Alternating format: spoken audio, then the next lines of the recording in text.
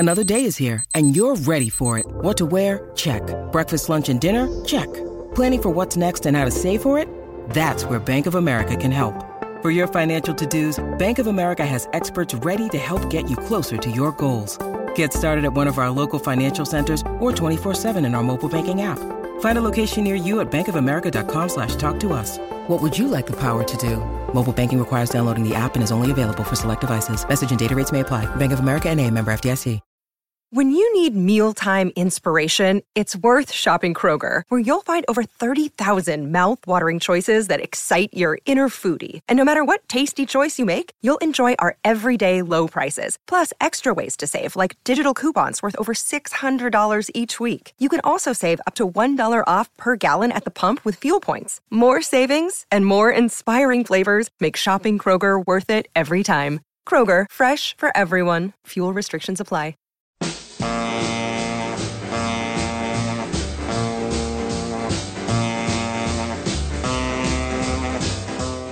Welcome to Country Roll, a special Let It Roll maxi series discussing Ken Burns' country music documentary hosted by Nate Wilcox and James Porter. Follow the Let It Roll podcast on Twitter at Let It Rollcast and check out our website at letitrollpodcast.com. Let It Roll is a Pantheon podcast, and you can listen to more great podcasts at www.pantheonpodcasts.com. Nate uses AKG microphones and headphones. Today, Nate and James discuss Episode 2, Hard Times, covering country music during the Depression and World War II and artists like Roy Acuff and Bob Wills, who dominated the era. Email us at letitrollpodcast@gmail.com. Pop in those earbuds and enjoy.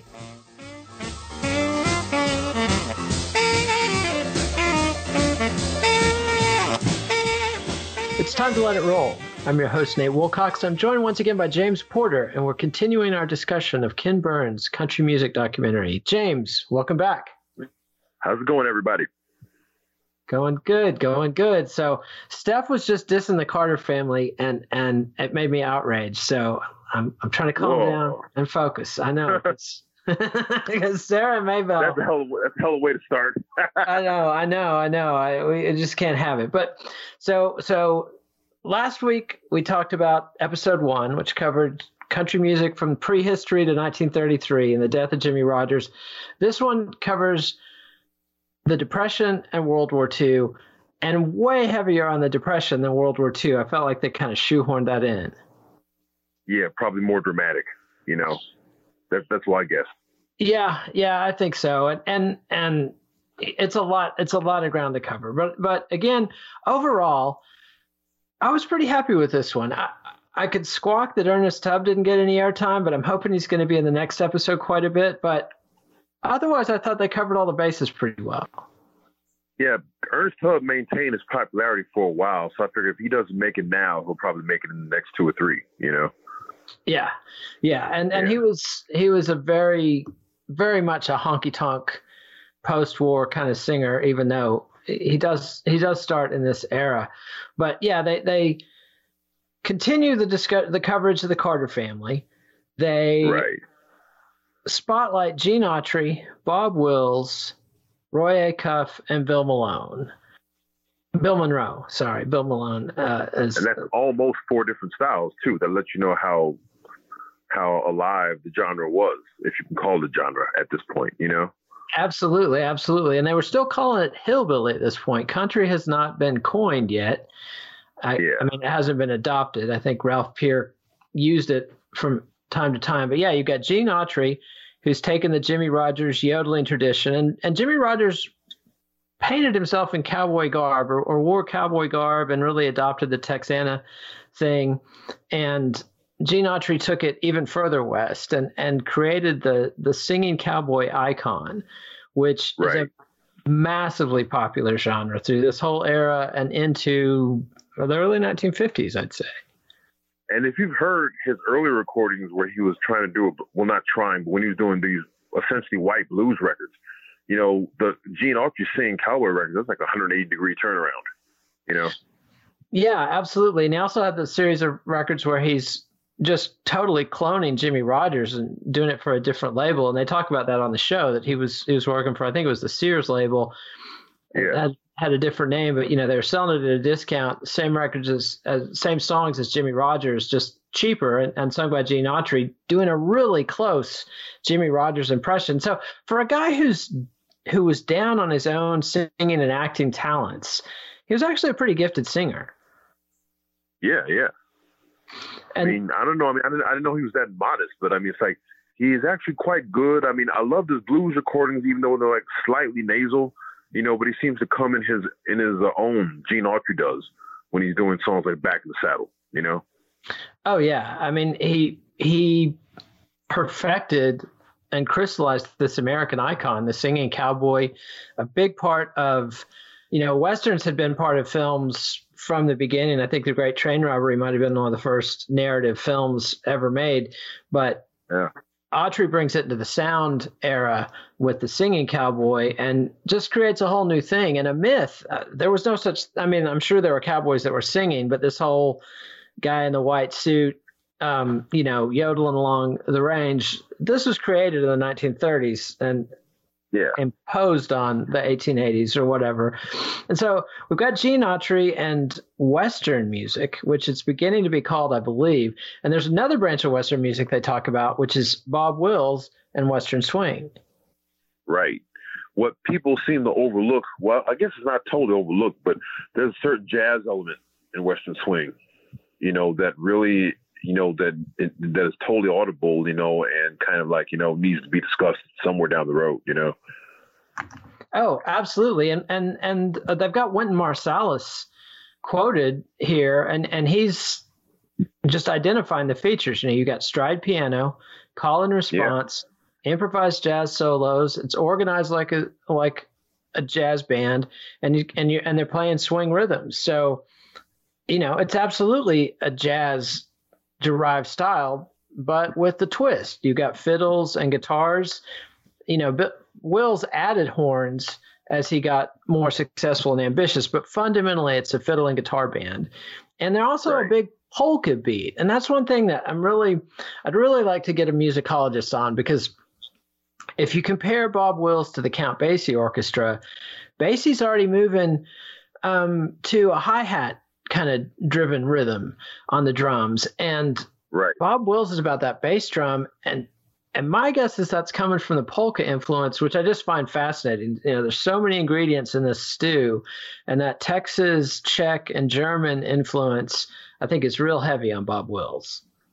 Yeah, Western swing, even though, depending on who's doing it, it can get generic.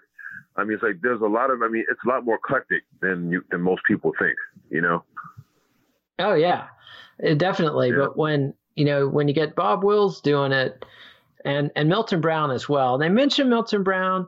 He died in a car crash, I want to say 1936. And he had Bob Dunn on electric steel guitar, absolute pioneer. He was with Bob Wills and the Light Crust Doughboys, and the two of them are generally considered the architects of Western swing. And we just don't know what Milton would have done had he lived, and how big a profile he'd have. But it definitely makes sense to focus on Bob, because he's the one who had the long career and the massive success. I mean, New San Antonio Rose was a big hit for him as a country song. Then Bing Crosby covers it, and it's a massive, massive, massive popular success.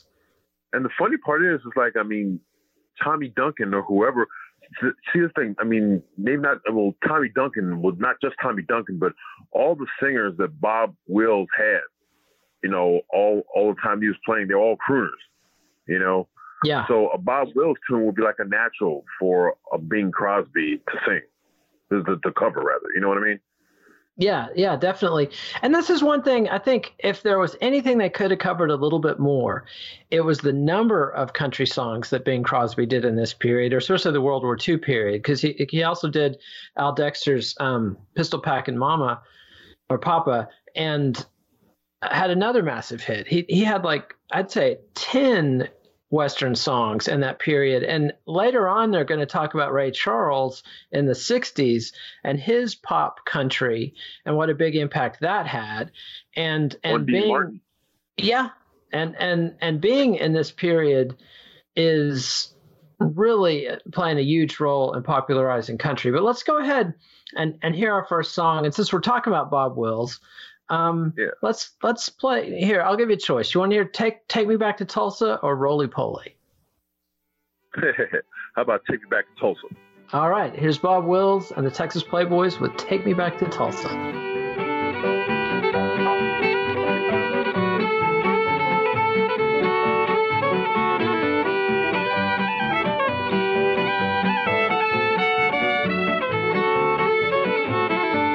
Where's that gal, the red dress on? Some folks called her Dinah. Stole my heart away from me way down in Louisiana. Take me back to Tulsa, I'm too young to marry. Take me back to Tulsa, I'm too young to marry. And that was Bob Wills and the Texas Playboys with Take Me Back to Tulsa.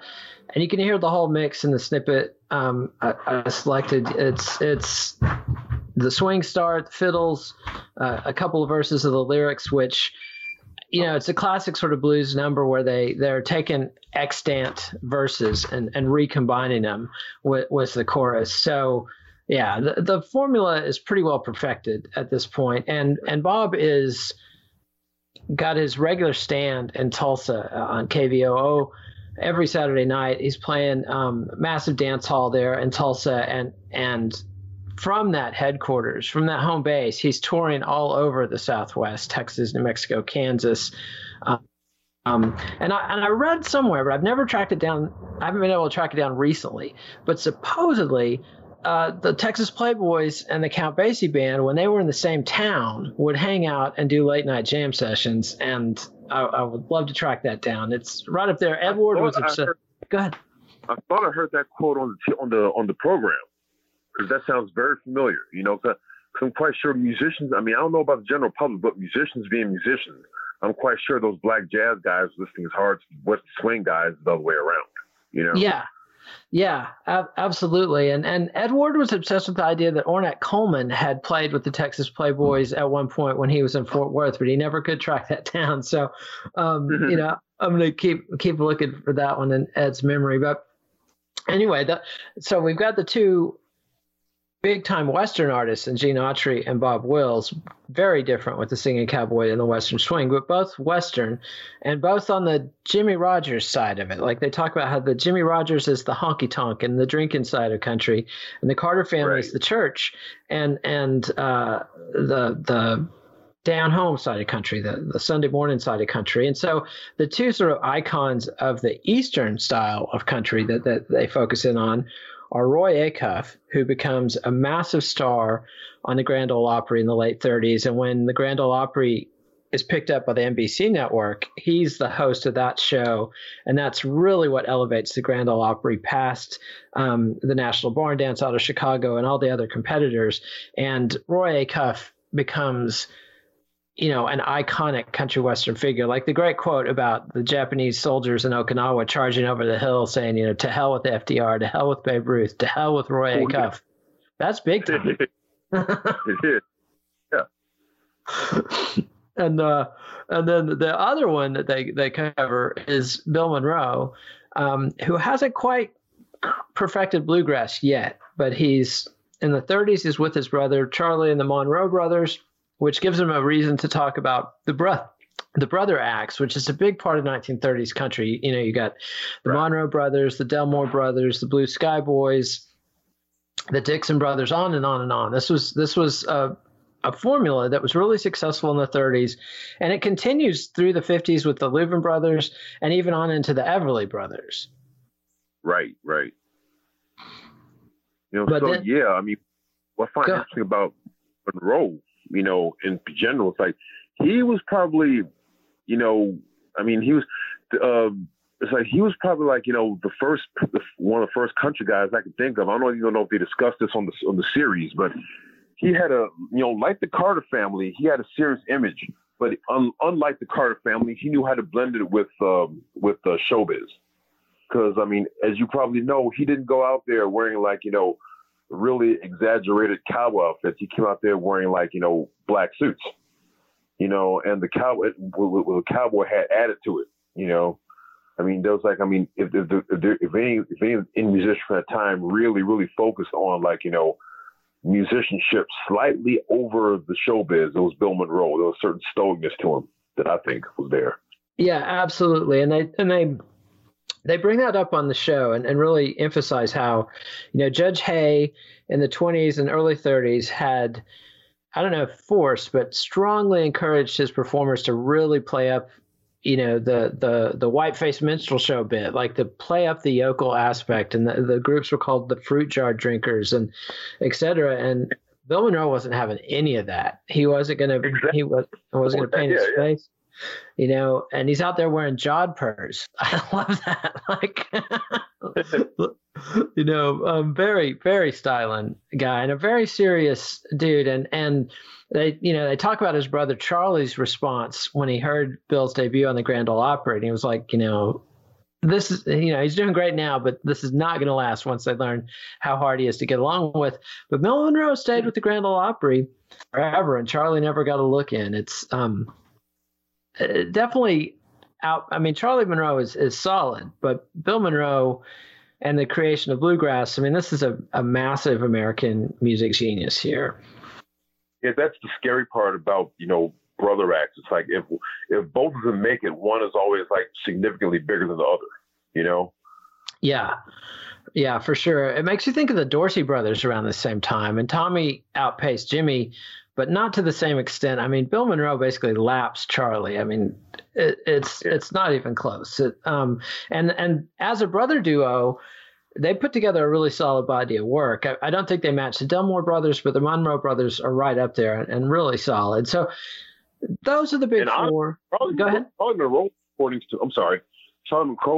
Charlie's recordings to me stand up on their own. He doesn't come off like the guy who was left behind. You know what I mean? It comes to him. I don't know what he was like on stage, whether he had the charisma that Bill did or what have you, but it's like, I mean, his records hold their own. You know, if his last name wasn't Monroe and he was like some other guy, you figured, shoot, he's just as good. You know, choose him, you know? Yeah, really solid. But, you know, especially once Bill gets Lester Flatt and Earl Scruggs in the band and perfects bluegrass, you know, it's just not a fair comparison. I mean, not many people create their own genre of music that's as important as bluegrass. I mean, it's right up there. To me, Bill Monroe and Charlie Parker are very analogous. And the annoying thing is that these strikes that the musicians union had going on in the 1940s means we don't really get to hear the genesis of bluegrass. We get to hear Bill Monroe in the early 40s coming close, and we get to hear him in the mid 40s after the formula is pretty well perfected, but we don't have those transitional steps, just like we don't have many of the recordings of what Charlie Parker and Dizzy Gillespie and Charlie Christian and other guys were cooking up in New York around the same time. So they do put the records like, and if you listen to the records in like sequential order, it's like if you're not looking at the dates, you're thinking, now how'd they make this quantum leap all of a sudden? You know? Yeah. That's because the years in between weren't documented, you know? So yeah. So by the time the recording band lifts, you know, then here they are, like, you know, back on the beam again. You know, like, you know, like total, they like, you know, like just like I said, they move like 10 steps ahead. It's like that came from nowhere, you know? Yeah, and it's a real loss. And there's another loss through this whole period because the recording business collapses at the beginning of the Depression. And, you know, Jimmie Rodgers dies in 1933, and he probably would have kept his recording contract. But even the Carter family gets dropped in 1934 by RCA Victor. And there's this whole generation of artists that played on the radio but never got to record. And so there's and that was all over. I mean, live radio was the mainstay of country music in this period of time. And they talk about that. They talk about how, you know, these rural families couldn't afford, you know, every time you wanted to hear a new song on your record player, you had to go out and buy it. And that's serious money back then. That's, you know, 35 cents for a record. That's a steak dinner, which is crazy, but that's what it was. Oh, and you know, but the radio, once you pay for it, it's just batteries or the electricity, and you get all the music, you know, you want to hear. So radio totally dominated this period. Let's go ahead and play another song. And I was really trying hard to avoid playing songs they played on the show, but I can't resist playing this one. I'm going to play Maddox Brothers and Rose doing Woody Guthrie's Philadelphia Lawyer. And when we come back, we'll talk about it.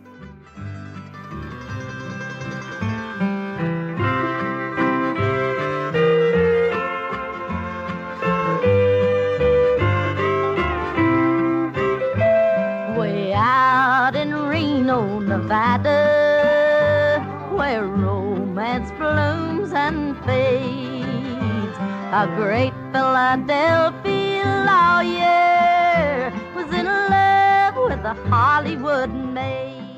And that was the Maddox Brothers and Rose and their hit version of Philadelphia Lawyer, written by Woody Guthrie. And they're going to come back and feature them again in the next episode when they're kind of a precursor to rock and roll. But in this period, they use them to personify the Okie experience, this migration. And they weren't even from Oklahoma. They were from much further east. But this migration of people from the east to the west, and they end up in California. And basically anybody who showed up in California in the 1930s who was a poor white person, didn't matter where you were from, you were an Okie, and it was a slur.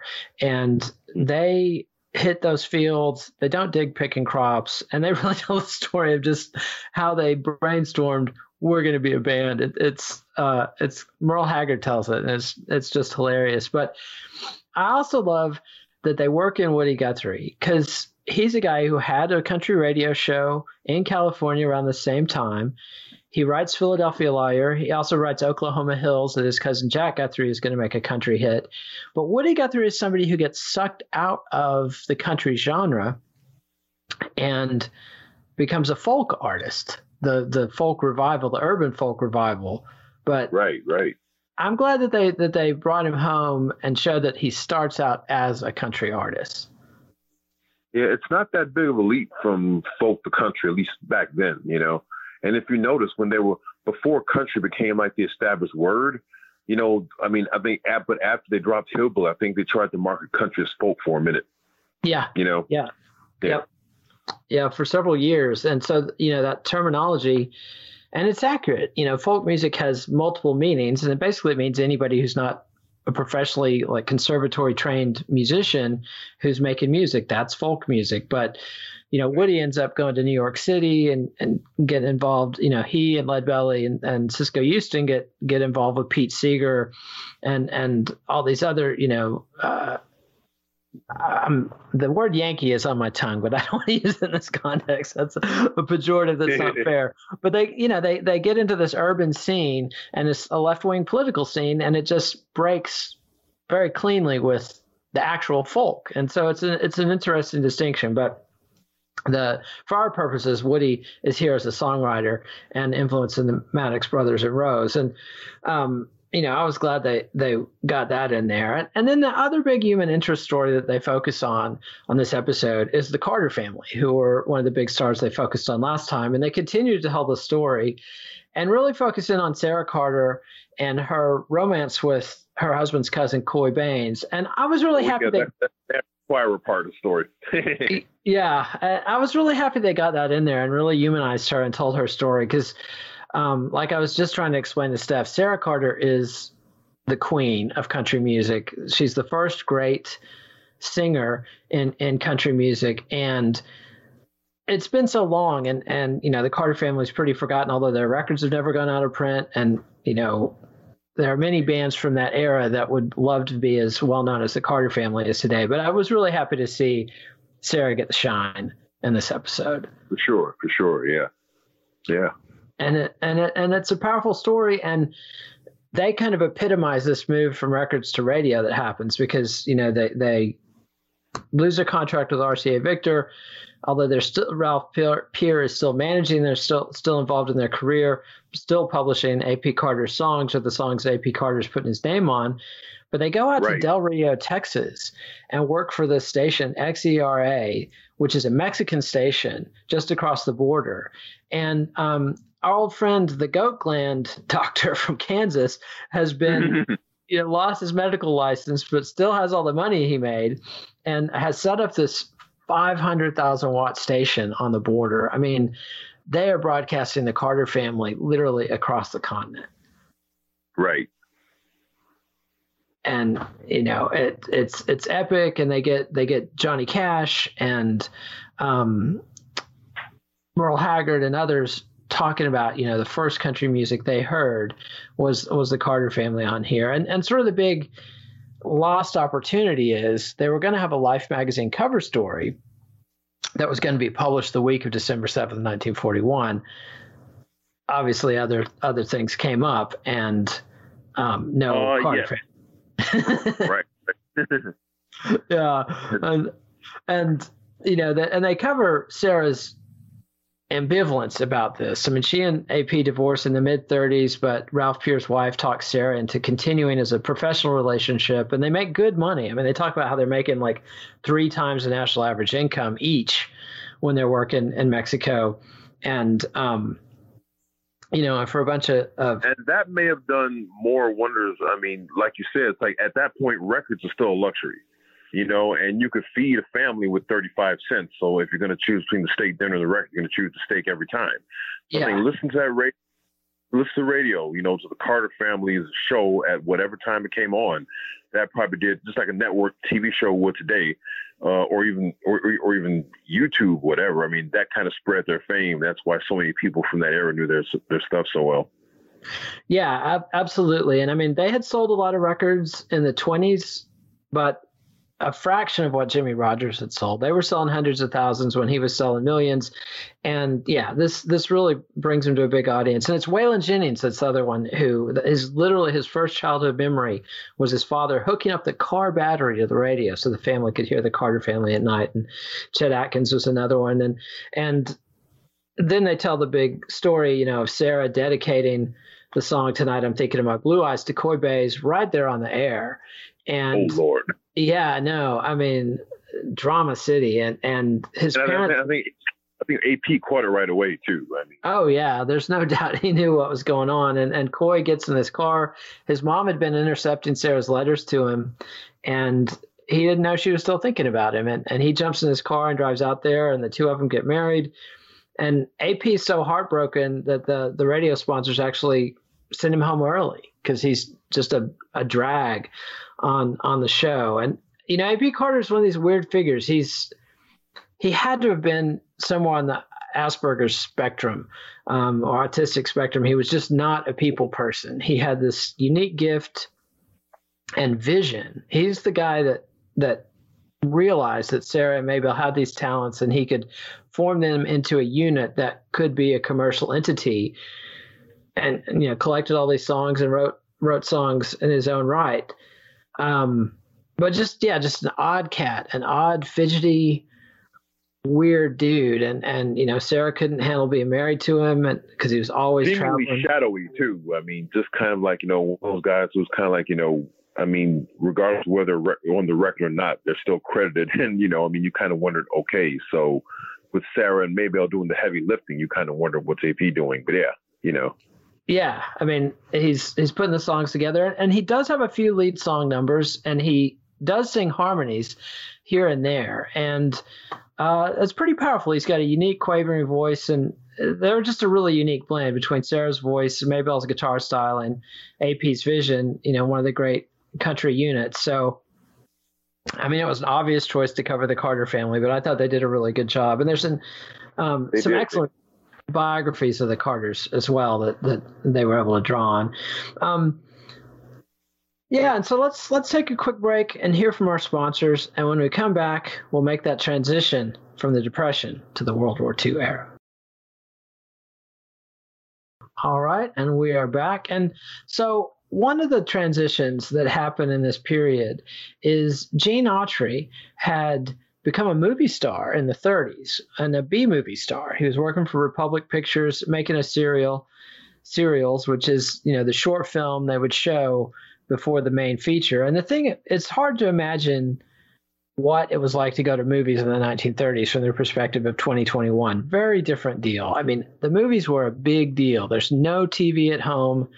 There's no competition. If you want to see performers and hear them, the motion picture is absolutely at its zenith. And so it was a big deal. You'd go to the movie, you'd see a cartoon, you'd see a newsreel, you'd see a short film.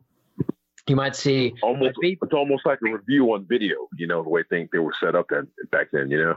Yeah, absolutely. And sometimes they'd even have a vaudeville act in between the movies, and, 10-cent ticket, and you're there most of the day getting entertained. And so Gene Autry was doing this crazy ass serial for Republic where, as part of the plot, he's a singing cowboy who's got a radio gig, and then he's going underground and fighting this whole sci-fi plot.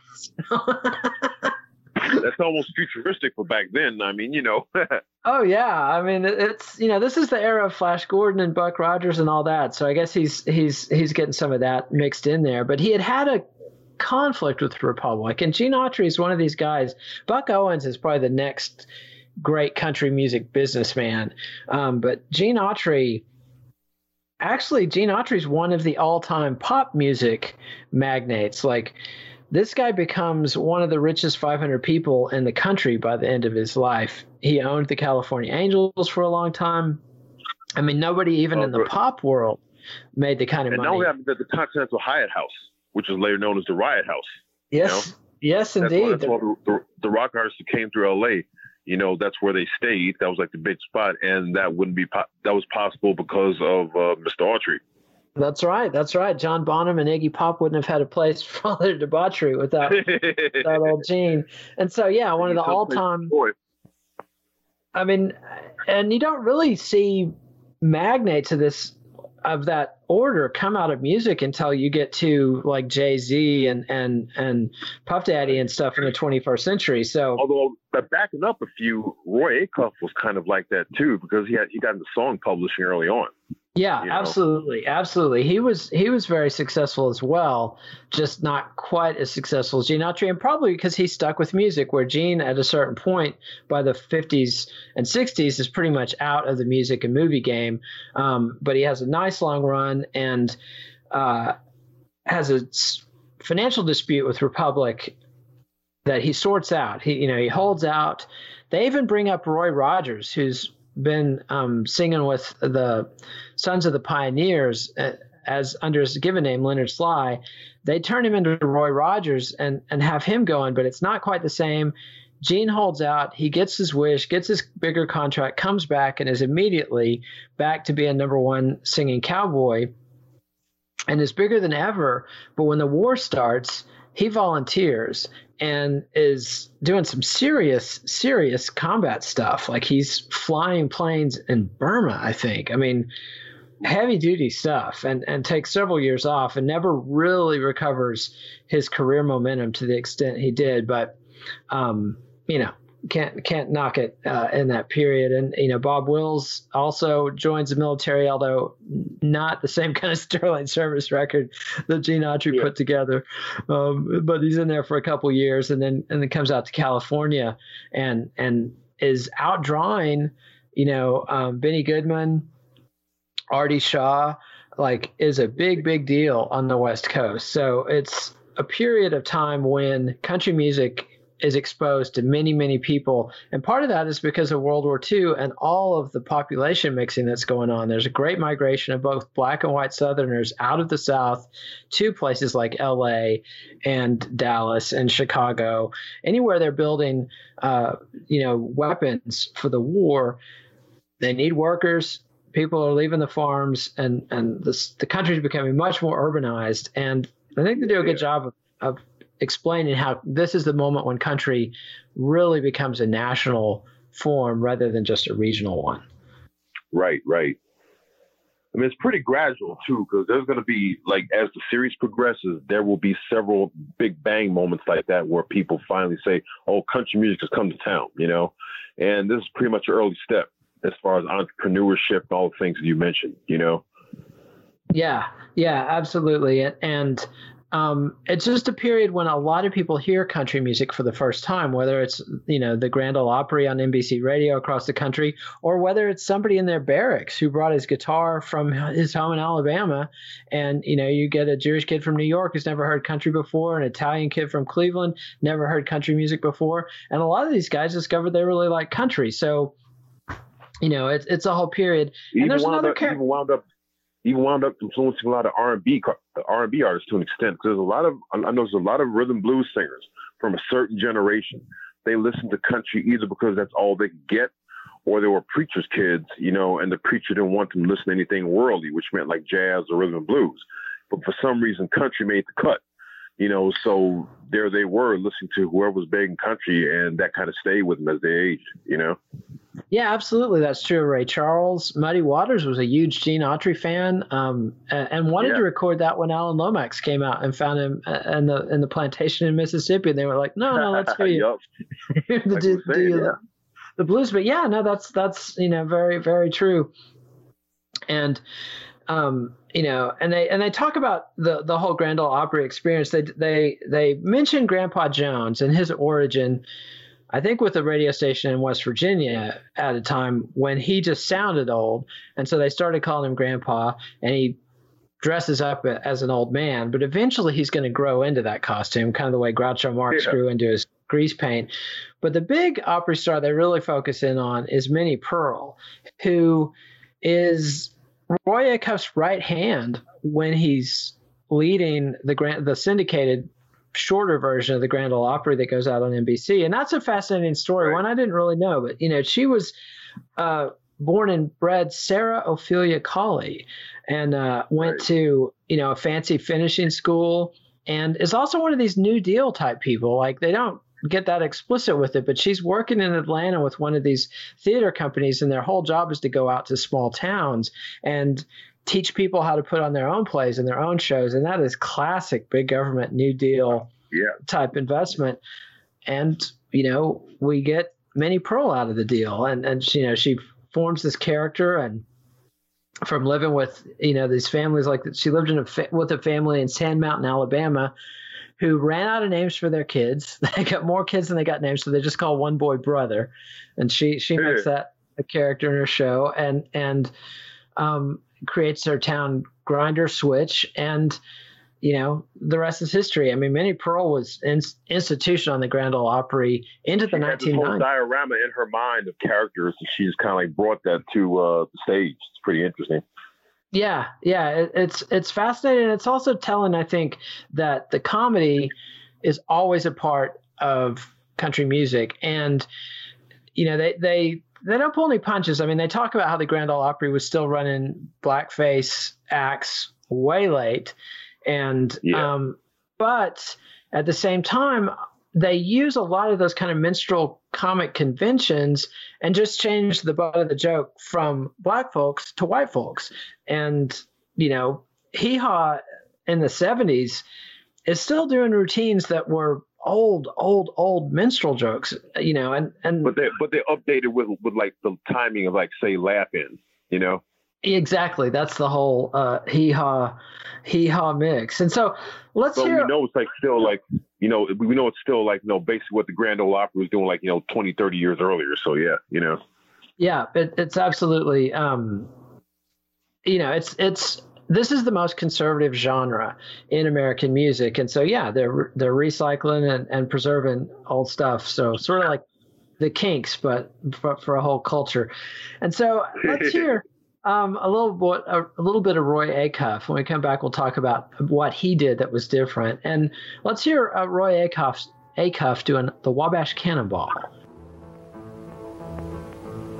From the great Atlantic Ocean to the wide Pacific shore, from the queen of flowing mountains to the South Belle by the shore, she's mighty tall and handsome and known well by all. She's the combination on the Wabash Cannonball. That was Roy Acuff singing the Wabash Cannonball, a song he didn't actually sing the lead on the record, but that version, that's him singing around 1940-41 when he becomes a big star. Roy Acuff's an interesting guy. He doesn't become a singer until pretty late in life, and he's in his mid-30s before he becomes a star. So this is very much not your sort of Sex Pistols or New Kids on the Block. This is not a punk kid. This is a grown man who had abandoned his dreams of being a professional athlete because of sunstroke he caught on a fishing trip. And so, kind of has to woodshed and go back home and take up the fiddle in a serious way. It seems like there are very few punk kids in country music, at least back then. It's like all the people that we've been talking about so far, it seems like they had a past before they became stars. You know what I mean? Yeah. I mean, because the Carter family didn't like arrive full blown on what they had when they were 21 or 20. You know what I mean? Definitely not. And I think that's something that's very important about country and kind of creates the opportunity for rock and roll to tear itself away from country when Elvis comes along in the 50s, because country becomes a medium for adult topics. Right. You know, and in this period, it's, you know, especially with Roy Acuff and stuff, it's a lot of churchy type stuff, like The Great Speckled Bird, which was his first big hit song on the Opry. That's a totally religious song. And, you know, Roy Acuff, they quote him in this saying, you know, the difference between me and Bob Wills, and this is one of many differences between him and Bob Wills, but Bob Wills played beer halls and dance joints. And Roy Acuff is playing school gymnasiums. He's playing church auditoriums.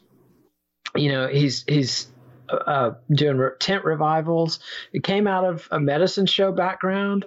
Well, that's the thing. It's like, even though like a good 50% of his repertoire is secular. I mean, if he's done like a couple albums like Hank Williams type stuff, you know how like, you know, how worldly he can be, you know. But by the same token, it's like, I mean, you don't, you know, Roy Acuff isn't party time music, you know.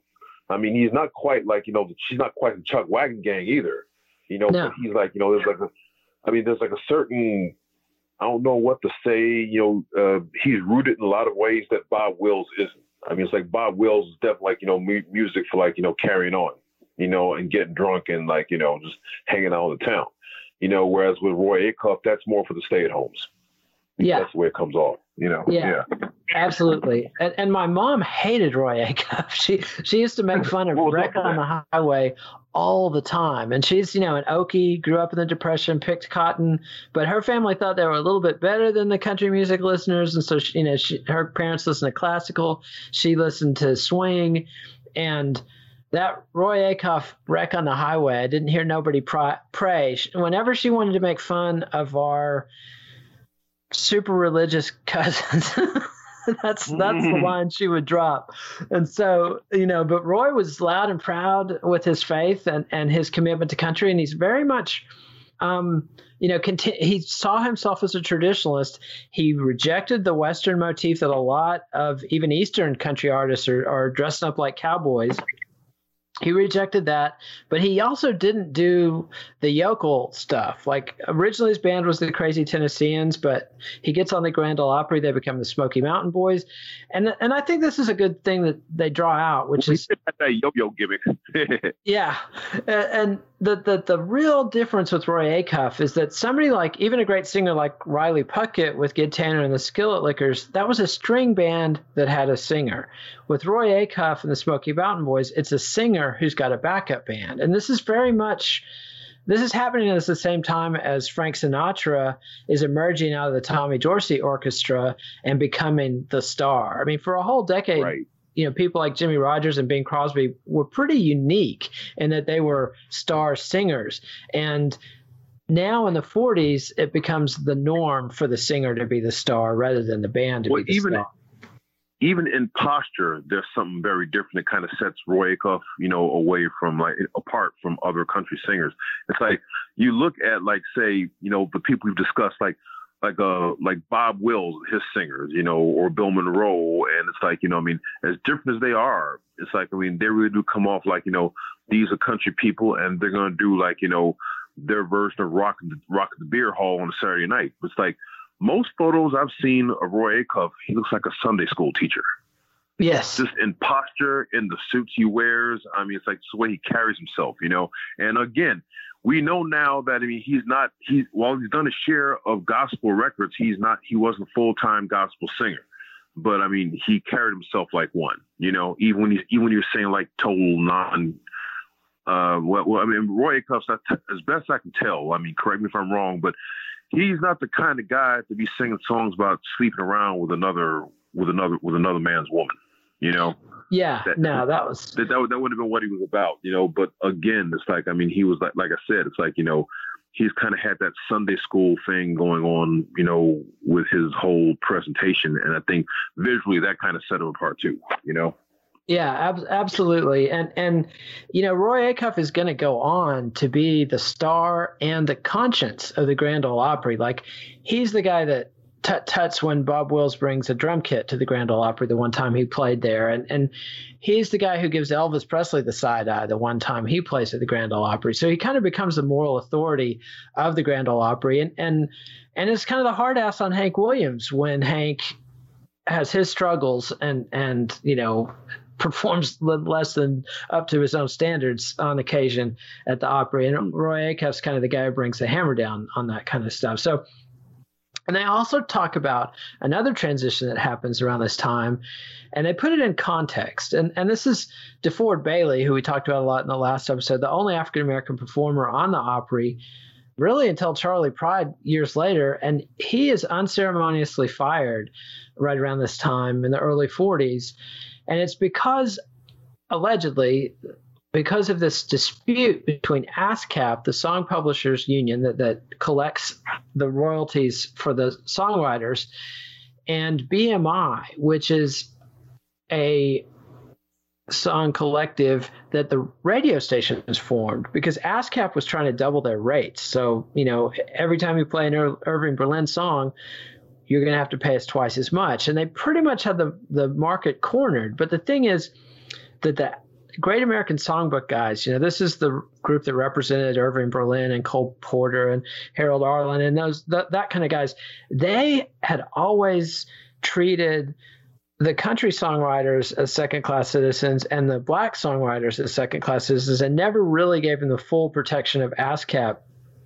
So when BMI comes along, people like Ralph Peer are only too happy to move their massive country catalogs into BMI. And within a couple of years, they've got 36,000 songs in their catalog. But there's this period of time when you can't play an ASCAP song on the radio because the radio station owners have banned it. And poor old DeFord Bailey, all his material were ASCAP songs. And right.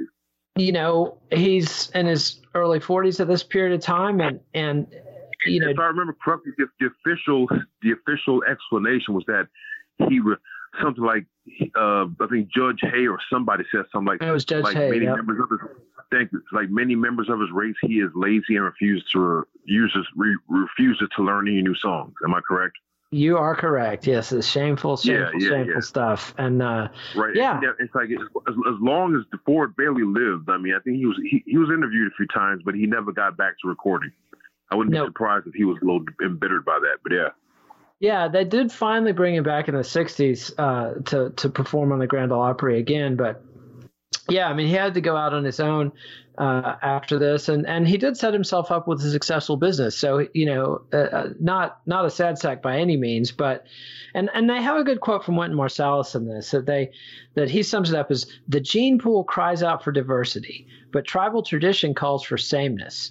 America, we're caught between those two things. Our music has ended up being segregated, but that's not what the origins of the music would lead you to believe would be its trajectory. And that's just classic.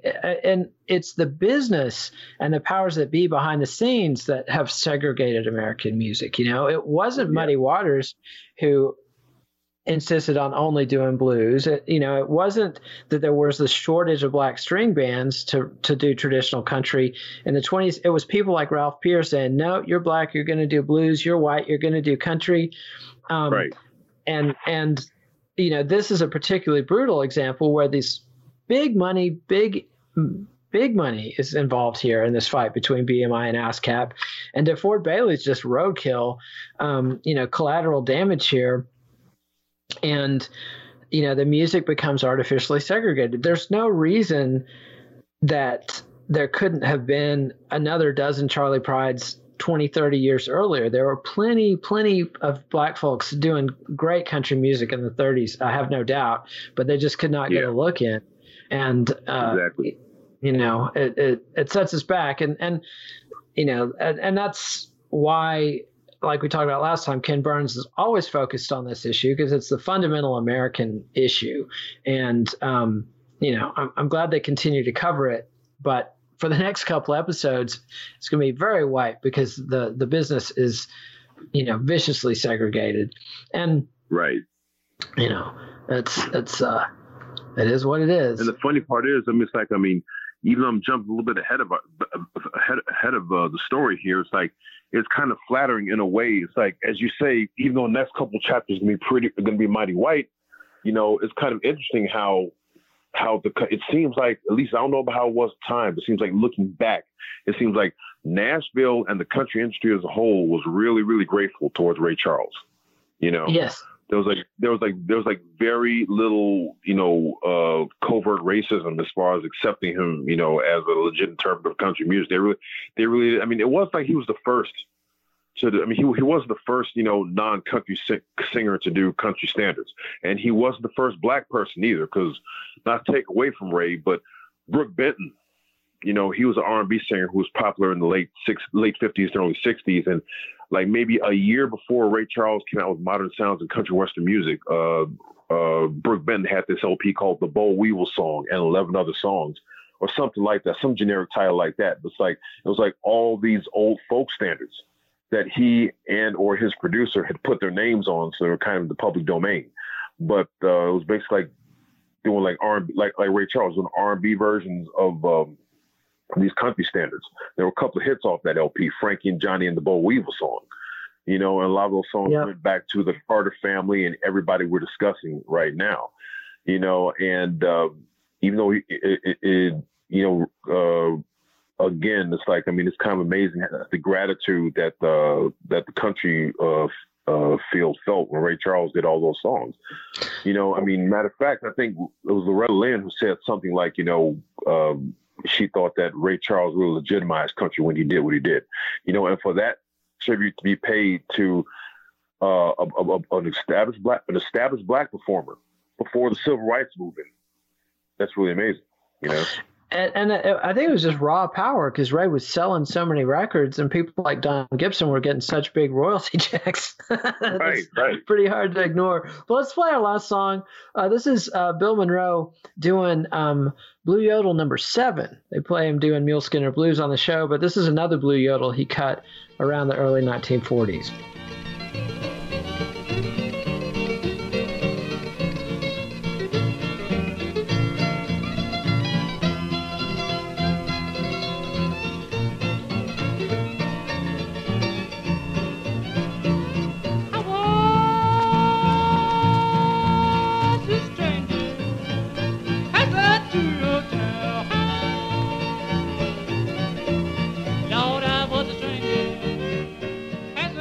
And that was Bill Monroe and his version of Jimmie Rodgers' Blue Yodel number 7. And I like the way they did a good job of tying in how influential Jimmie Rodgers was. Because, again, he's somebody who's very forgotten at this point when, coming up on 90 years since he was living.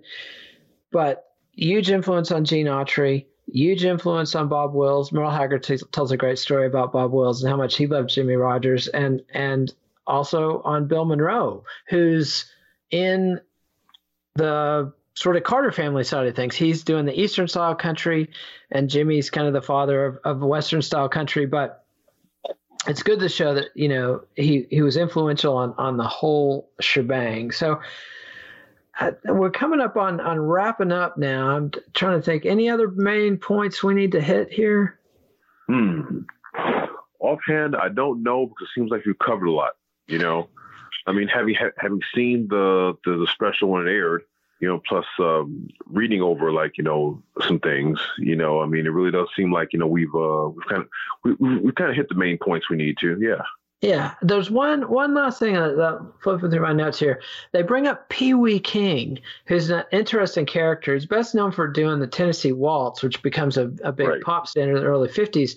But he's actually the guy who discovered Roy Acuff and brings him to the Opry. And he's a guy from Wisconsin who plays an accordion. And to me, this really shows how fluid this genre is. And it's not totally formed. The steel guitar has been electrified in this period, but it's not the dominant instrument it's going to be in the second half of the 40s and in the 50s. So, yeah, going back and listening to some Pee Wee King records, getting ready for this, it's real interesting to hear that kind of hardcore country with an accordion doing basically the rhythm guitar part. And so, yeah. And not only that, but you mentioned he was from Wisconsin. It seems like there is no monolithic state, you know, where a country seems to be like, you know, born and bred. It seems like it can happen anywhere. There's like a significant white rural community, you know? Yep. I mean, Wisconsin, you know, I mean, Chicago, quiet as kept. We've had a country, we had a country scene all that time, you know, with WLS Barn Dance and all, you know, but somehow or another, I mean, it kind of like, you know, whittled down to, I mean, like Nashville #1 and Bakersfield, California coming in at a distant #2. Yep. It's easy to forget what a national music this was. And basically, a lot of those Scandinavian type immigrants that were there in Wisconsin and Minnesota and others, they found country as a logical outlet for their native musics that they brought over here and Americanized. So I wanted to mention Pee Wee King. And so that's pretty much it for this episode. Next time we'll be back, we'll be talking about the post-war era. This is when it becomes honky tonk. And so it's going to be a very different episode. Going to be a lot of Hank Williams next time. So for James Porter, thanks for listening. We'll be back on Let It Roll. Follow the Let It Roll podcast on Twitter at Let It Rollcast, and check out our website at letitrollpodcast.com. Country Roll will be back next week when James and Nate discuss Episode 3, The Hillbilly Shakespeare, Hank Williams, and the post-war boom that country music enjoyed. Let It Roll is a Pantheon podcast, and you can listen to more great podcasts at www.pantheonpodcasts.com.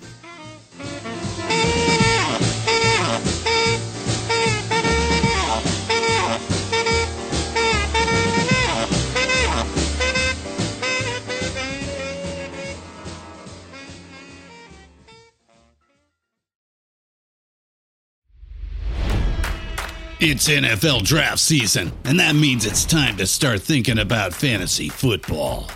FantasyPoints.com features industry-leading experts and prognosticators using proprietary hand-charted data to help you score more fantasy points. FantasyPoints.com is the place to go for whatever kind of fantasy football you play. Whether you play fantasy football, daily fantasy sports, or do a little bit of everything, Fantasy Points has the meticulously researched content to guide you to victory. And why wait for the fall? Fantasy Points also covers the new spring football league, the UFL. Join the guru, John Hansen, Scott Barrett, Joe Dolan, and other massive names in the fantasy football universe with an exclusive offer. Use code Pantheon for 15% off any Fantasy Points package, including the all-in package, with access to every article, tool, and data nugget that Fantasy Points has to offer. That's FantasyPoints.com and code Pantheon for 15% off at Fantasy Points. FantasyPoints.com, code Pantheon. Score more fantasy points.